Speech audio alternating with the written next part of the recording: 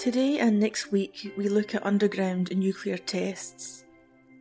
This subject was requested by one of my patrons, Tom Allen, and this is one of the benefits of being a podcast patron. You get to request episode topics. Well, Tom, I am so glad you did, as I was feeling a bit underwhelmed, a bit lazy, I suppose, after the festive period, finding it hard to get back into the swing of things. So I was happy to be... Well, it was like being given homework. It was being given a direction. Tom sent me a message through Patreon requesting this topic, and so I rolled my sleeves up and got on with it.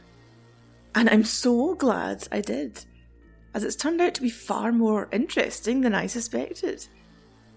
As you know, my research tends to be about people, about the social history of the bomb, about preparing for nuclear war. I like to know how the bomb affected people. I can't say I'm too bothered about how the bomb affected soil and rock and the atmosphere. But to my surprise, this topic has been bloody interesting. If you follow me on Twitter, you'll see that on Sunday night I was tweeting about ice cream scoops and retarks. That's right, retarks. Never heard of them until now, until I researched this episode. And now it's all I can talk about. So thank you, Tom, for requesting this episode. Remember, if you're a patron at the Tsar Bomba level or above, one of your nuclear rewards is that you can request a topic, so make use of it. Just email me or get me on social media, or contact me through the Patreon site. I'm always happy to hear from you. And if you want to become a patron and support the podcast in exchange for various nuclear rewards, please go to patreon.com/Atomic Hobo. And now let's get into these underground nuclear tests.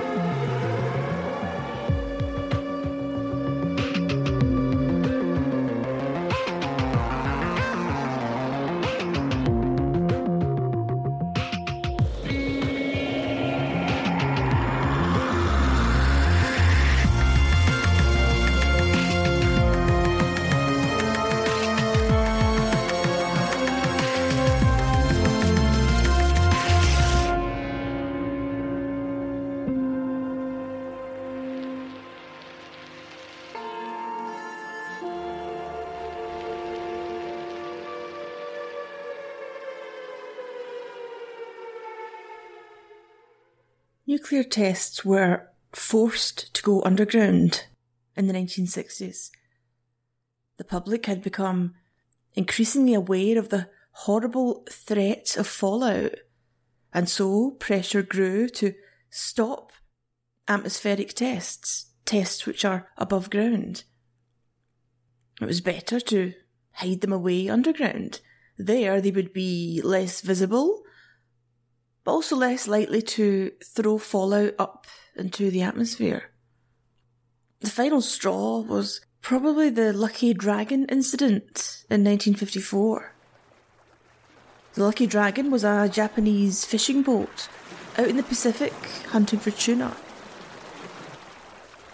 The fishermen saw a massive white cloud billow on the horizon.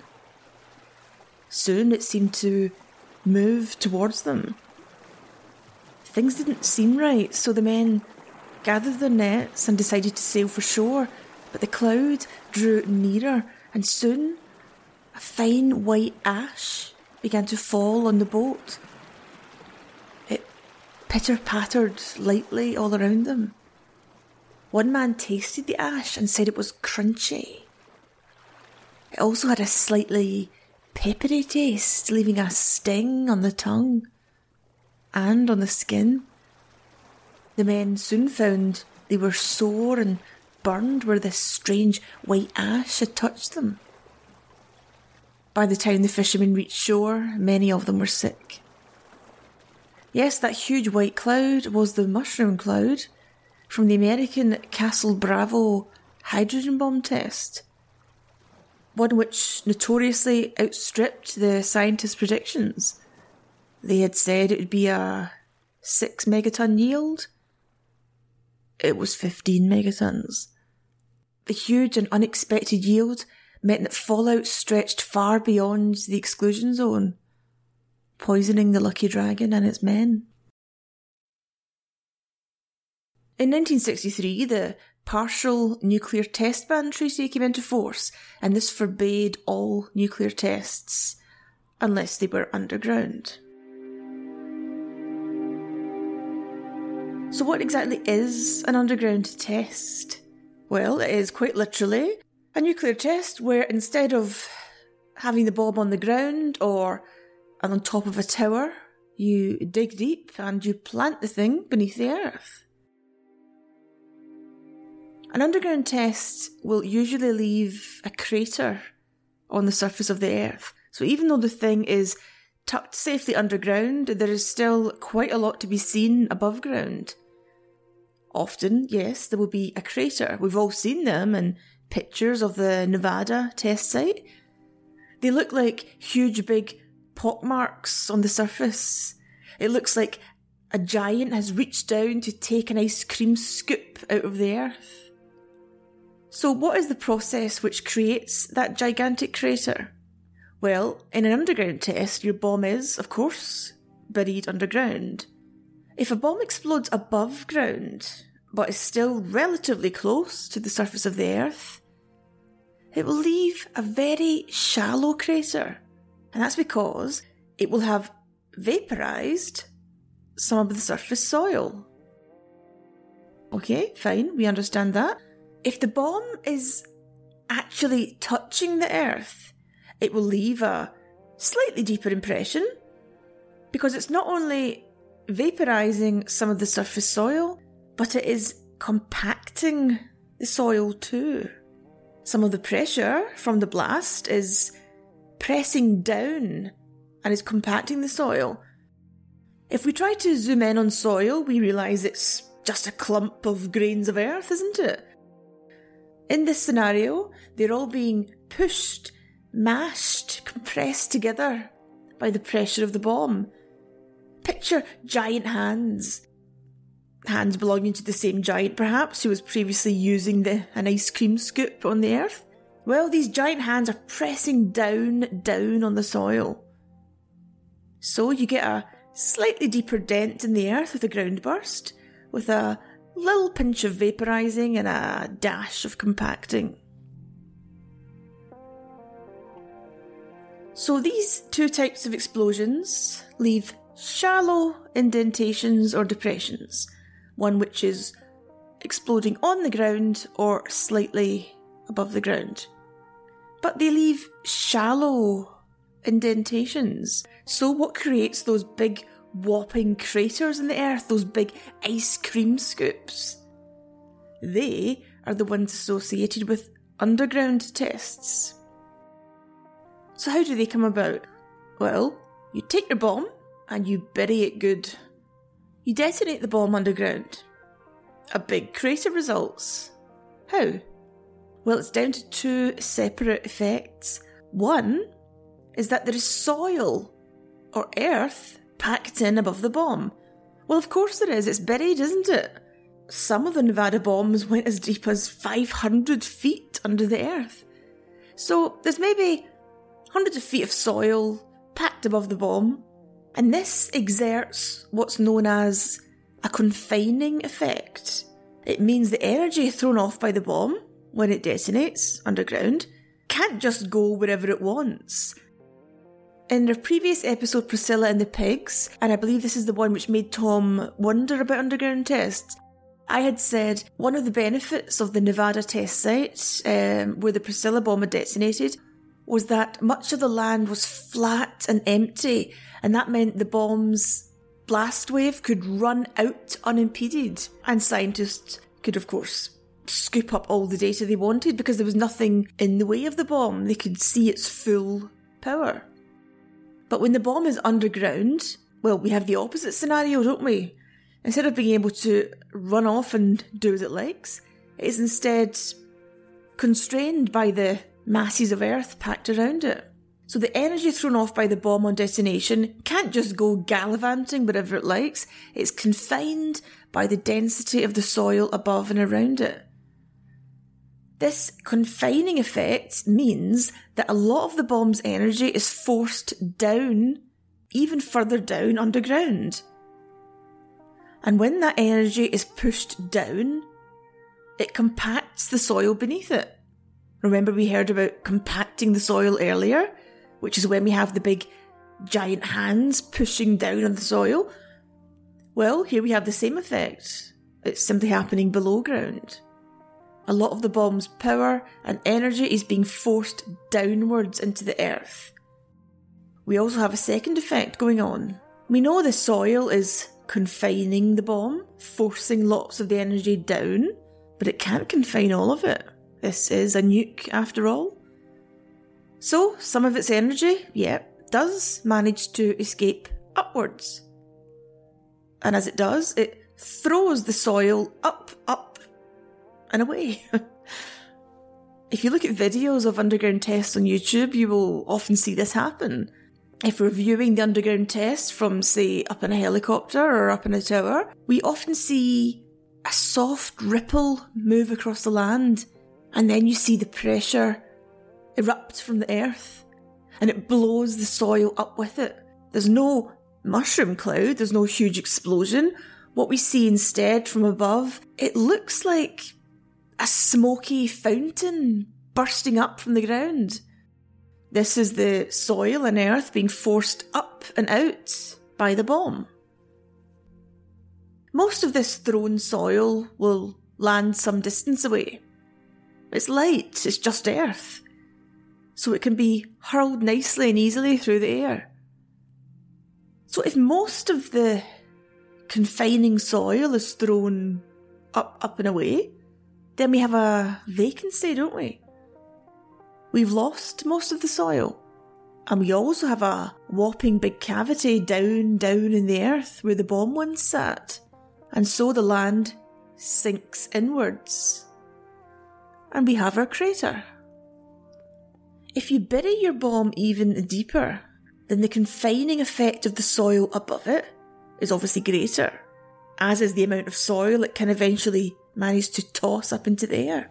But if the bomb is trying to toss loads of soil, then the load is of course heavier.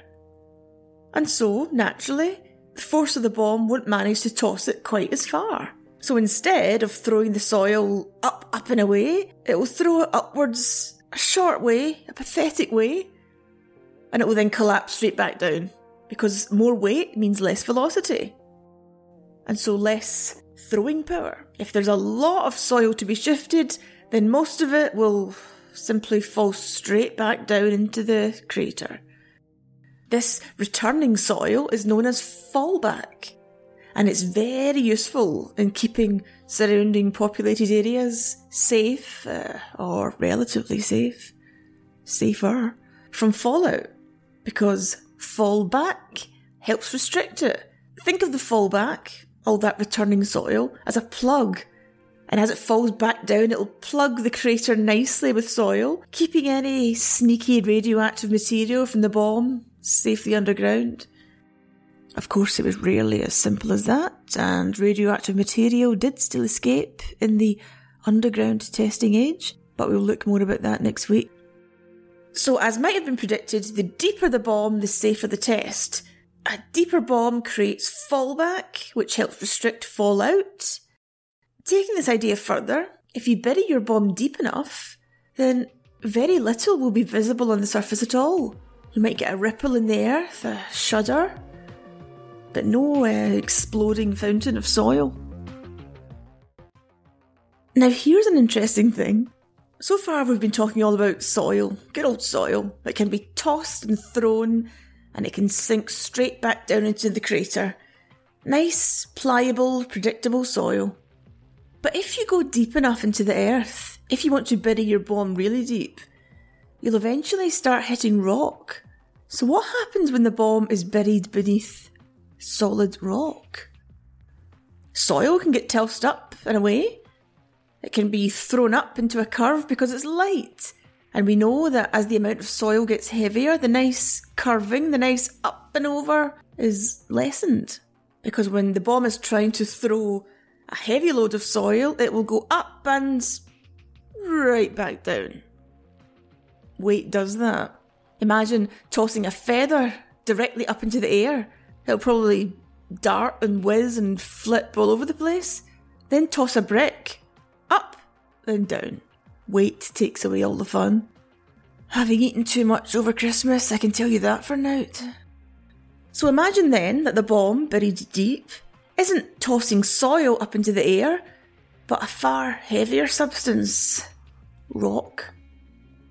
The bomb will shatter any rock which is immediately surrounding it, and it will toss any broken rock up to the surface. Of course, this all depends on the type of rock, but I'm not a geologist, so let's just talk in general terms here. It will toss up cracked and broken rock. Now, the broken rock, in this jagged, messed up state, will occupy more volume up there than it would have done in its former nice, neat, compact state. So, unlike the soil, the fallback, it can't just fall back nicely. It won't fit now. It's now a broken and untidy wreck of rock. It won't just slot back in. This isn't Tetris. And so it lies there, up on the surface, in a messy heap. It has created a mound of rubble. So it's become the opposite of a crater. And the name given to this is a retarc, which is crater spelled backwards. The opposite of a crater. Crater retarc.